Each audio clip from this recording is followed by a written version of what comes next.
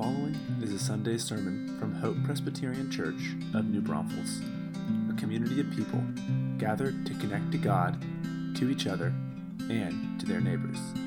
For more information, visit www.hopemb.com. All right, good morning. Good to see you all. Glad that you're back after Thanksgiving. I'm sure it's a busy season for y'all. We spent a lot of time driving the car and sitting in traffic on the way through Austin, so we're really excited to be back. And it's really an exciting morning for us because we're starting a new sermon series. When you're a pastor, this is like Christmas because you get a new graphic behind you. You don't have to pronounce all these hard Hebrew names anymore. You've got a new passage that you're looking at. We're going to be in Luke chapter 1 this morning, and we're going to be reading verses 1 through 4. So I'll read for us from Luke. Inasmuch as many have undertaken to compile a narrative of the things that have been accomplished among us, just as those who were from the beginning were eyewitnesses and ministers of the word have delivered them to us, it seemed good to me also, having followed all things closely for some time past, to write an orderly account to you, most excellent Theophilus, that you may have certainty concerning the things that you have been taught. The grass withers and the flower fades, but the word of our God stands forever. Let's pray. Father, we thank you for this opportunity to begin looking at this beautiful gospel of Luke that is so cherished by us, your people. Lord, may you speak to us. May you give us new confidence this morning. We ask these things in Jesus' name. Amen. So I don't know about you guys, but I've had this increasing concern with the amount of AI going on in the world. This came to my attention, just how much it was bothering me when I heard that the new Indiana Jones movie, I'm a huge fan of Indiana Jones. I've probably watched those like more than any other movie. In the newest installment, they actually took old Harrison Ford, they put him in front of a camera, and they put little dots on his face, and then they recorded him with the camera, and then later were able to use AI to transpose young Harrison Ford's face onto old Harrison Ford's body.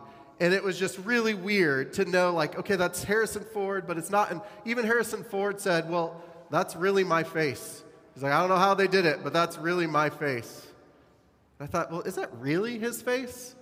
Right? No, there's AI making that face, right? So I was kind of, concerned about that. And then, I used to be a teacher, and I've talked to other teachers who are a little frustrated by AI now because students will bring in papers that were clearly just type in a few commands on the computer and it presents a whole paper for them. And teachers have a hard time even recognizing that the student didn't write this, but actually was just written on AI.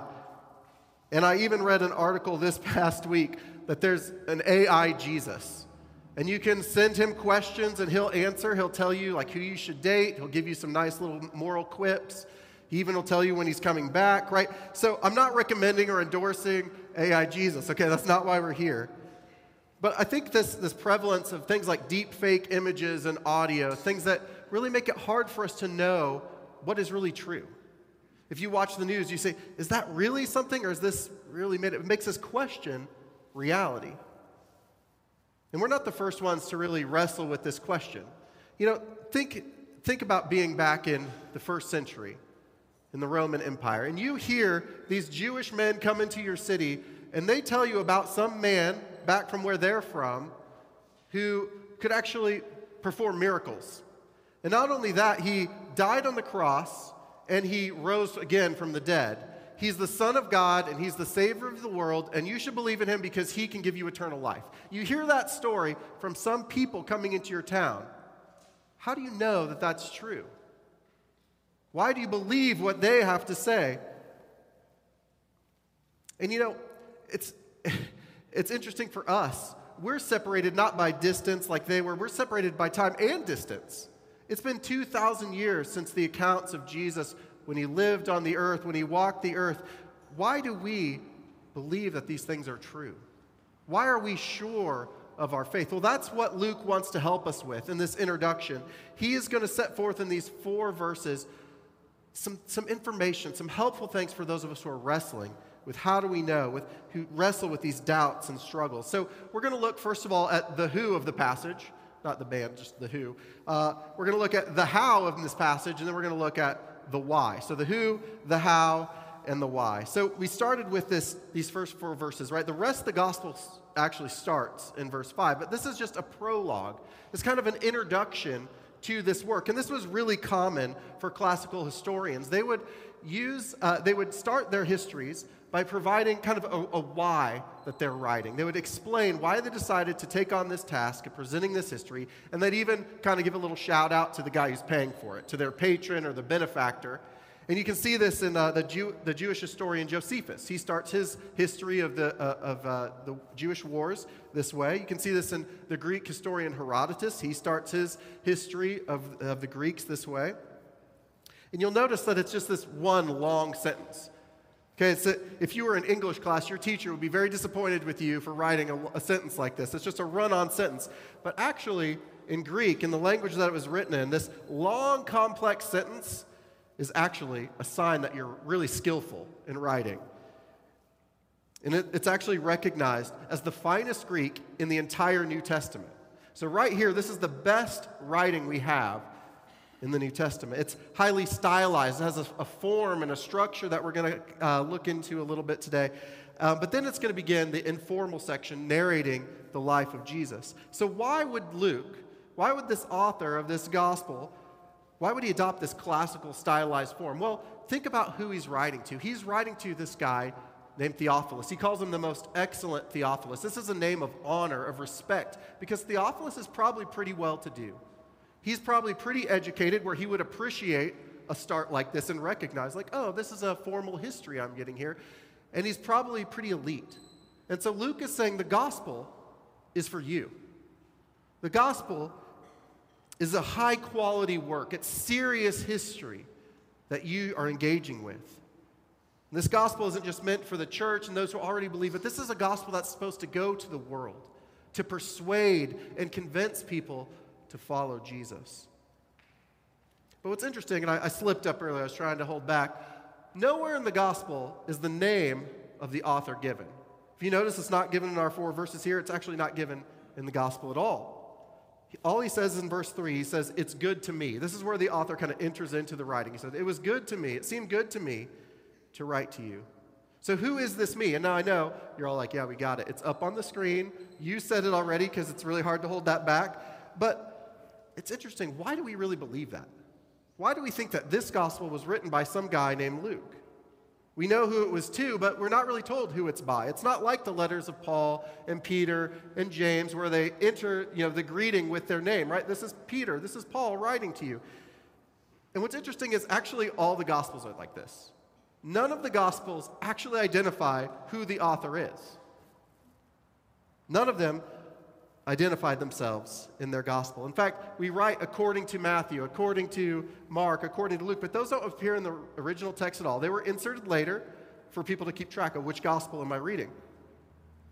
Now, we don't have time to get into a defense of all the authorship of the gospel. That would be a big task, but we do have time this morning to look at this gospel and see why there's a good case for Luke being the author of this gospel. Well, the first thing we need to talk about is that Luke is actually the first part of a 2-part series.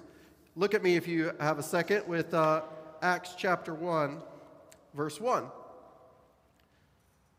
In the first book, O Theophilus, I have dealt with all that Jesus began to do and to teach. So again, we have Theophilus, and he references this first book. So clearly, Acts is the second, the follow-on book to the Gospel of Luke.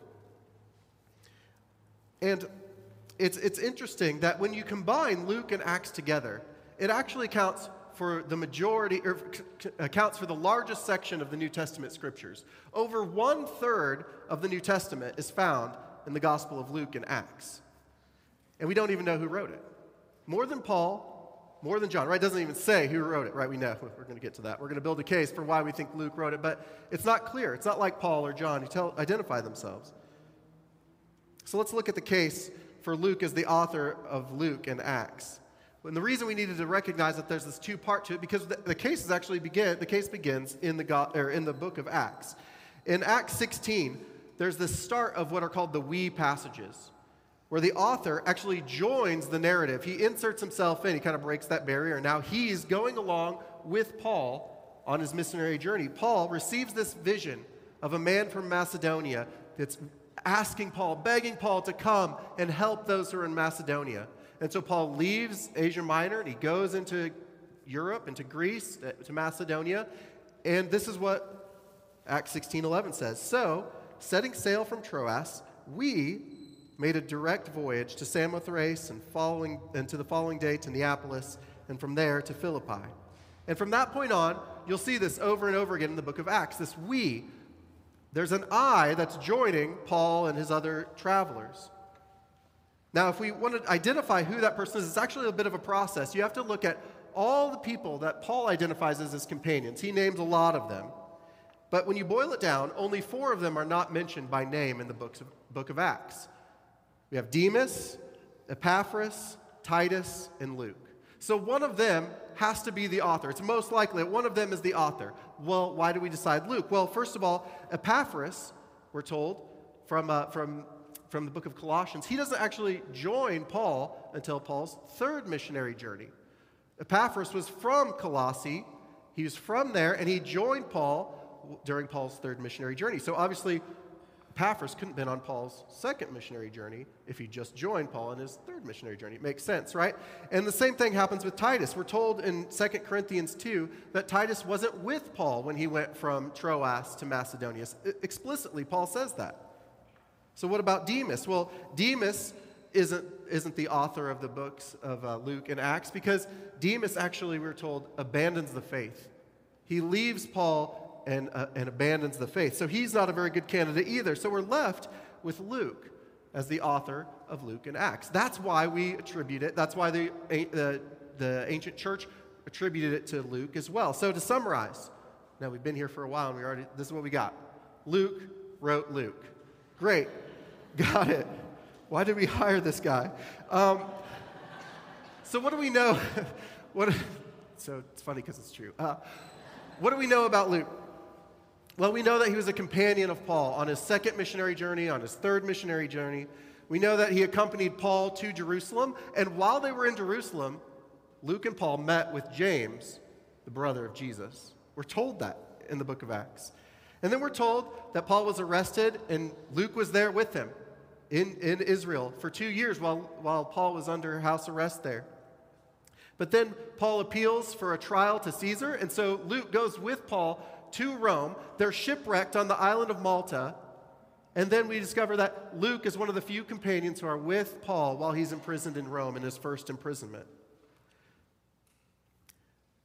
And Luke's name is actually only mentioned 3 times in the New Testament. 2 of the occurrences are when Paul writes letters from prison in his first imprisonment. The book of Colossians was written while Paul was imprisoned in Rome.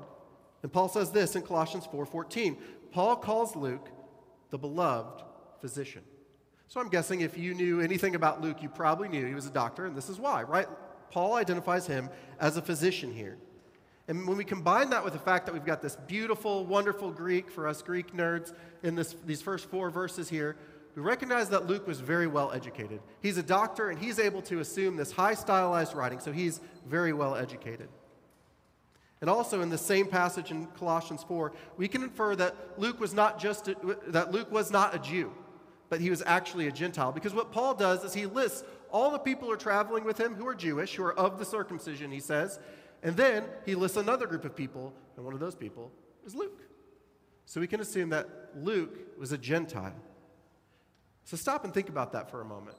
The largest section of the New Testament scriptures were written by a Gentile who actually never met Jesus, who was not himself an eyewitness. He wrote the largest portion of the New Testament scriptures.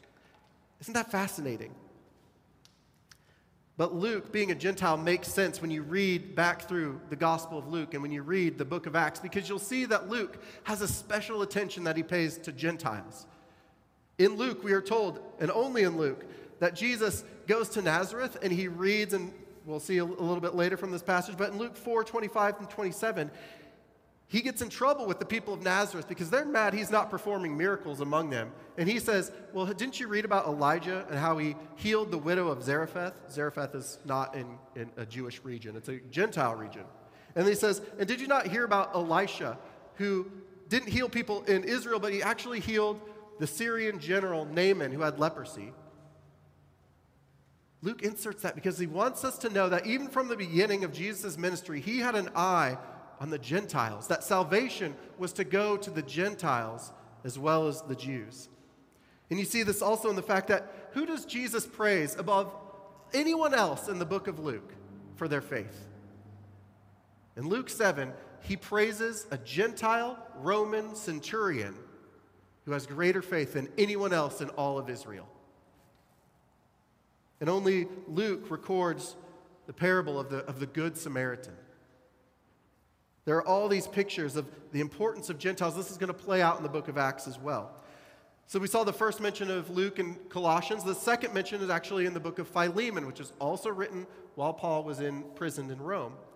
Philemon 1:24, this is towards the end. Paul's writing to Philemon in Colossae. He's writing to him about this runaway slave, Onesimus. But then at the end, he's like, and by the way, all these people, particularly Luke, one of my fellow workers, greet you.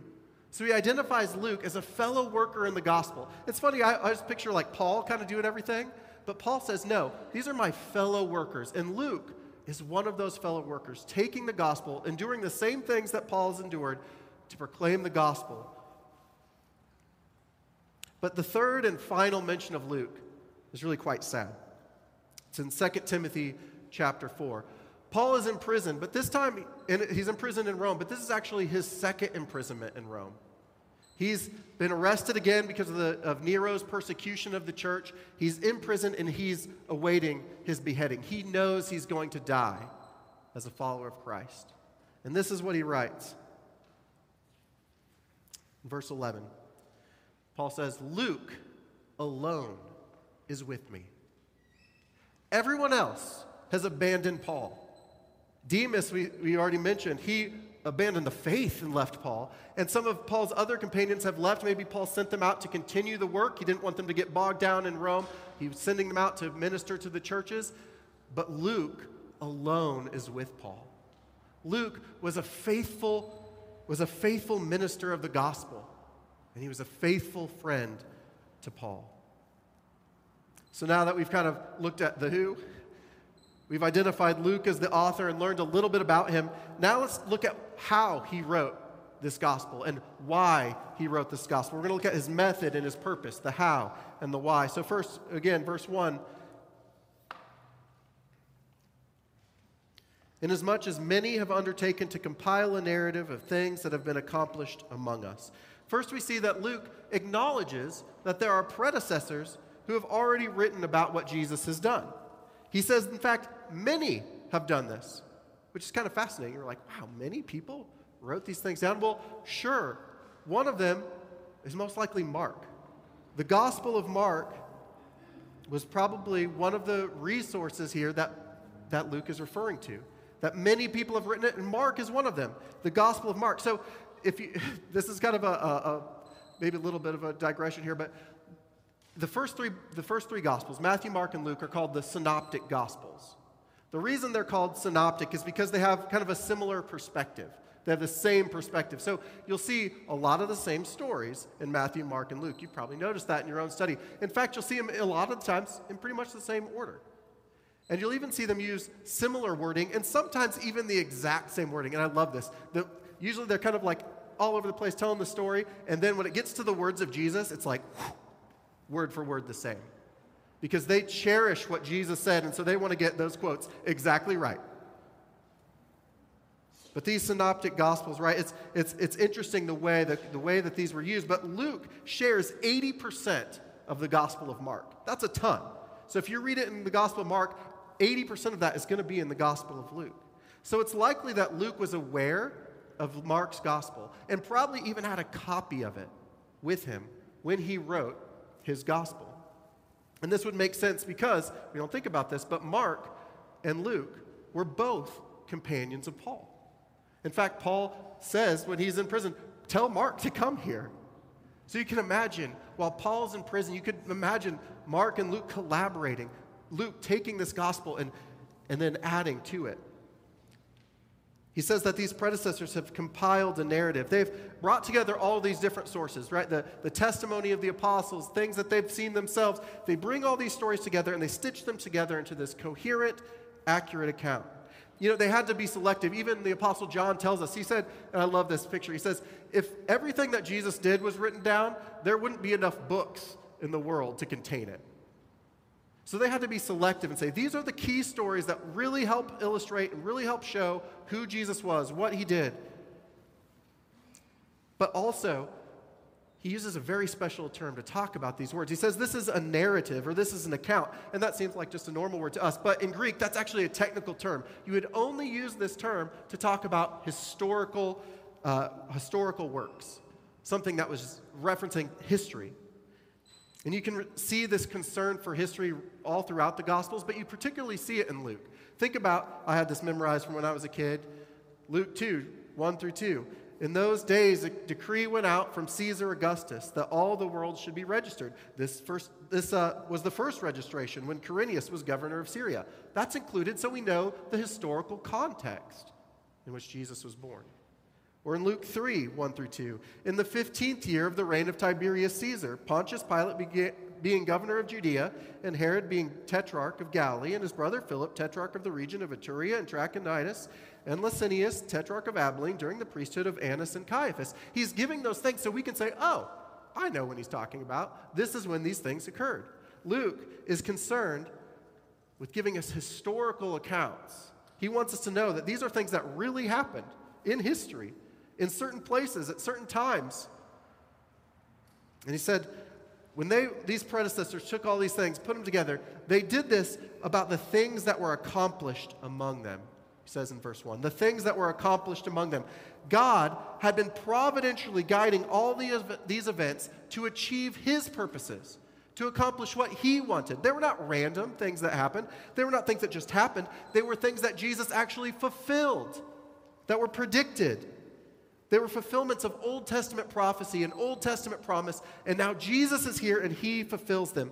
In Jesus, he's saying, the time of salvation has come. All that the Old Testament promised is now being fulfilled in Christ. God's plan is accomplished. And it's cool to look through, when you have this eye, right, you put on these glasses, and you start reading for fulfillment in the Gospel of Luke. It's all throughout all the Gospels, but Luke has a special attention. He wants to pay to this idea of fulfillment, that this is God's plan.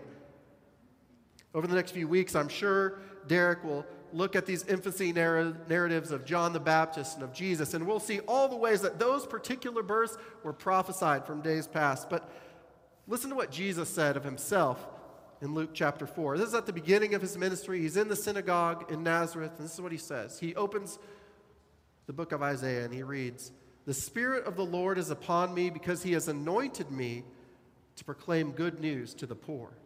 He has sent me to proclaim liberty to the captives and recovering of sight to the blind, and to set at liberty those who are oppressed, to proclaim the year of the Lord's favor."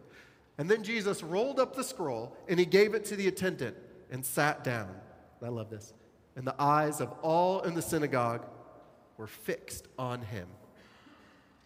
And he began to say to them, "Today, this scripture has been fulfilled in your hearing." Think of the way the Gospel of Luke wraps up, right? In Luke 24, Jesus appears to two disciples on the road to Emmaus, and what does he do? He says to them, "O foolish ones and slow of heart to believe all that the prophets have spoken. Was it not necessary that Christ should suffer these things and enter into his glory?"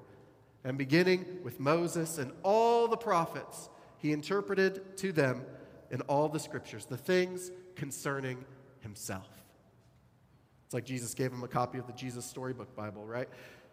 Jesus, his coming, his life, his death, his resurrection is the fulfillment of God's plan for salvation to the world. So now Luke is going to tell us about these sources that he used. Look at verse 2 again. He says, "Just as those who from the beginning were eyewitnesses and ministers of the word have delivered them to us." They were delivered to them by eyewitnesses. Now, again, we have a technical term, this idea of delivering. It's handing down official historical information. It's handing down authoritative teaching. So when these eyewitnesses and ministers of the word handed that over, that's a really important thing. They want to have continuity with what was passed down to them. They want to take what was given to them and pass it on. It's like kind of like the UPS guy. You would be mad if you ordered something on Amazon and then the UPS guy dropped something else off. No, his job is to deliver what you ordered. And that's what their job was. They delivered over what they had received from Jesus, the teachings of Jesus, the message of Jesus, the events of his life, his death, and resurrection. And they were eyewitnesses. This is a key to understand why Luke is writing this. He has these eyewitnesses who are ministers of the word. They're the same people, right? They saw something. They were there from the beginning with Jesus, and they were given the message by Jesus. Of course, this is a reference to the apostles, right? These are the people that God designated to be his eyewitnesses. John, in the letter of 1 John, he writes this. I love this way that he puts it. He says, that which was from the beginning, which we have heard, which we have seen with our eyes, which we have looked upon, and which we have touched.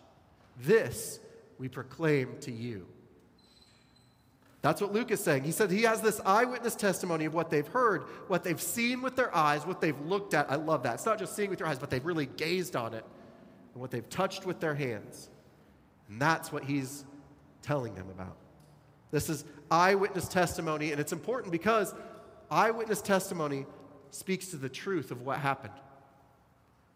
You know, in the courtroom, you had to have the testimony of 2 or more eyewitnesses for something to be valid.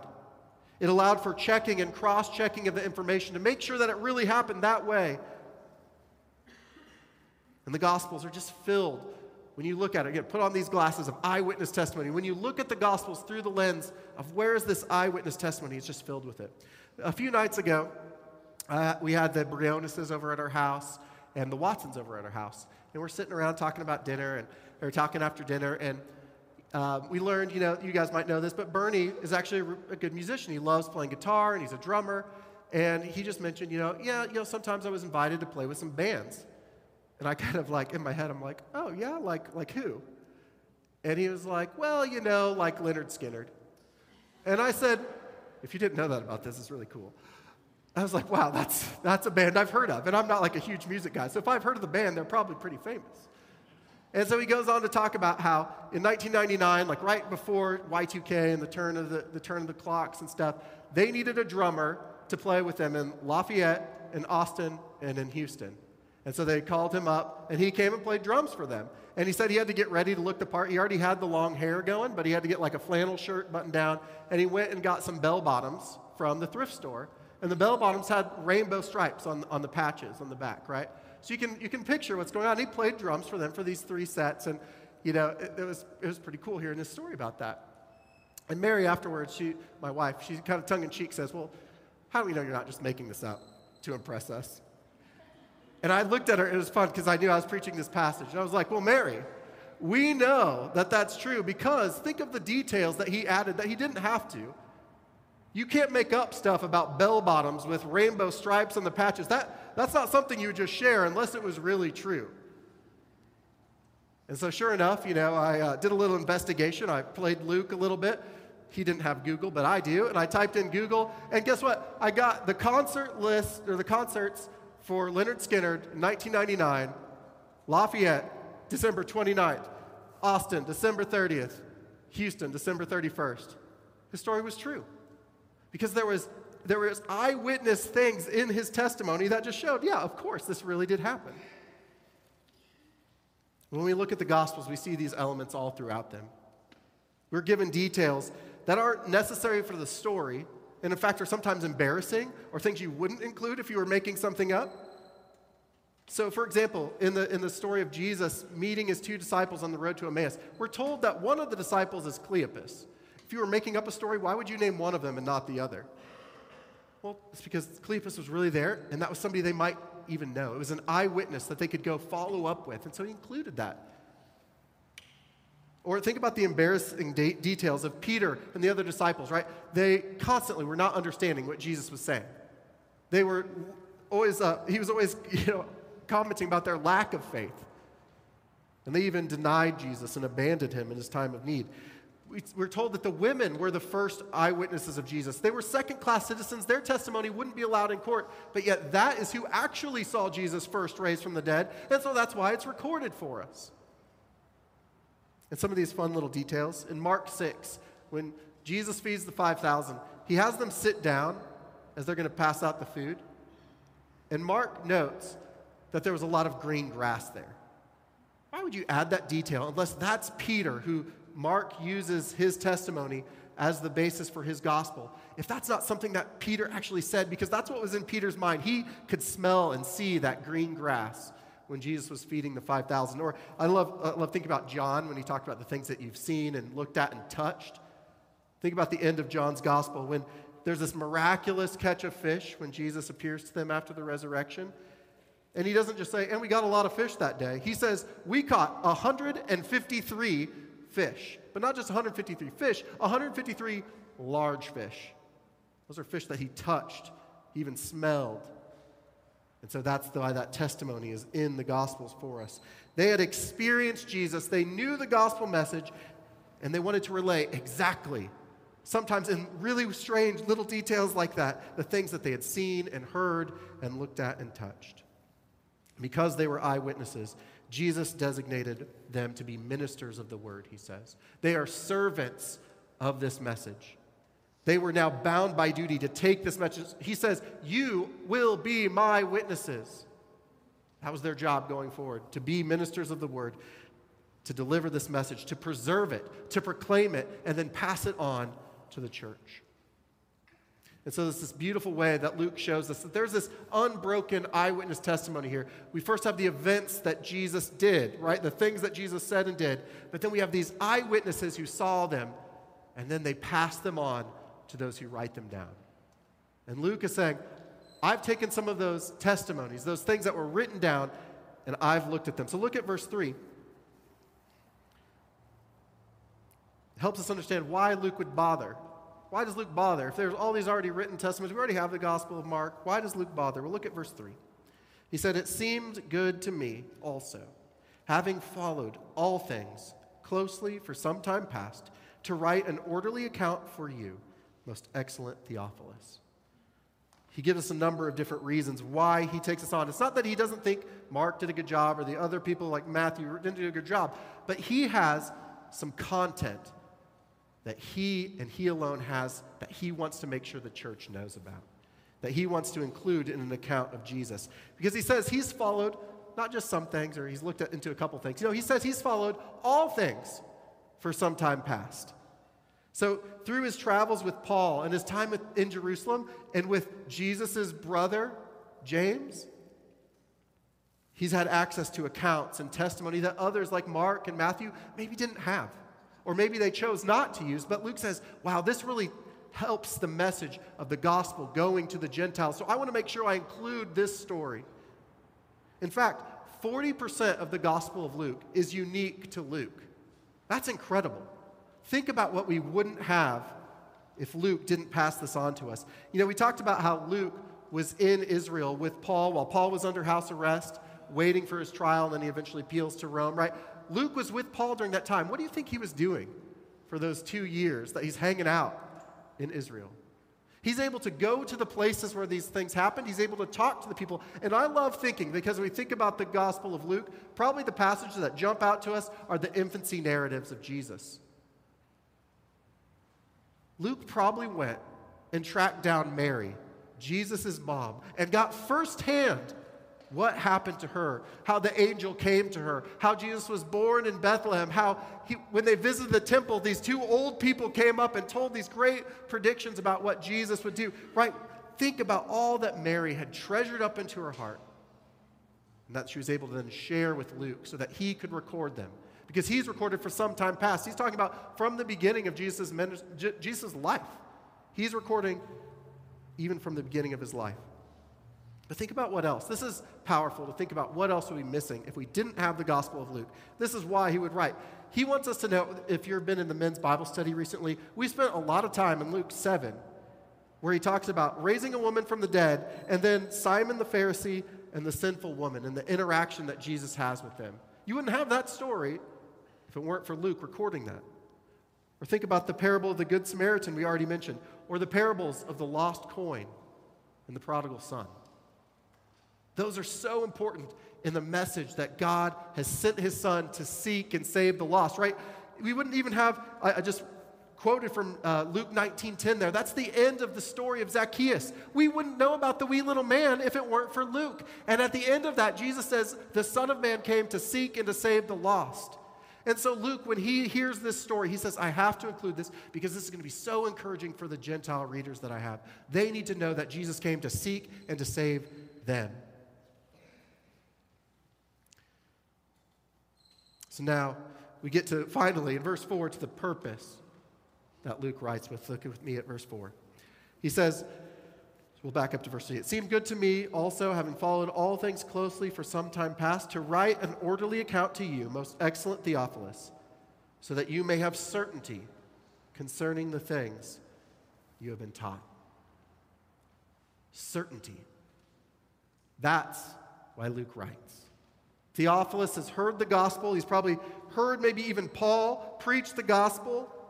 He's received this instruction about Jesus, but he has doubts. And so Luke is writing to him to address those, to help him have certainty. You can imagine those doubts. Paul's in prison. He's going to die. Like, is this story really true? Does that happen to followers of Jesus? That could cause some doubts for Theophilus. Is that man that we've been told, Jesus of Nazareth, is he really the Savior of the world?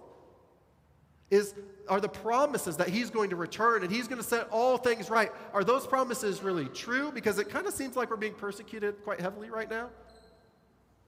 Luke wants Theophilus to know the certainty of the things he's been taught. He wants to strengthen his faith and encourage him with this gospel. He wants him, and I think it's pretty clear that since God preserved this gospel for us, he wants us to know as well, not just these facts, not just information about Jesus, but to be convinced that it is true. To not just know in our heads, but know in our hearts the certainty of the things that we've been taught. That these events really happened. That Jesus is the fulfillment of the promises of God, the promises of Scripture. That Jesus really is the Christ, the Son of God, the Messiah and Savior of the world. That Jesus really is the great physician who came to heal the sick, to set them at liberty, but not just from physical diseases, but from our spiritual diseases as well, from our sin, our pride, our self-righteousness. He came to seek and save the lost. He came to seek and save you. That's why Luke wants to record this, that we can have confidence that Jesus' death really does pay for our sins because he really did rise from the dead. And that promise of his return and our future resurrection is certain. That God has been faithful to fulfill his promises in the past, and he's going to be faithful to fulfill the promises that remain. So Luke wrote to Theophilus, and he wrote to future generations so that we could be edified and encouraged when we're struggling with doubt. And when it's hard to know what's really true, we can look back at this gospel. And that's my prayer for us as we study the Gospel of Luke, that we will all know the certainty of the things that we've been taught. Let's pray. Father, we thank you for this beautiful picture of your faithfulness to generations, your faithfulness to us. We thank you for preserving this gospel to us. May we grow as we study it. May we know Jesus more and more through it and love him and follow him more faithfully. We ask these things in Jesus' name. Amen.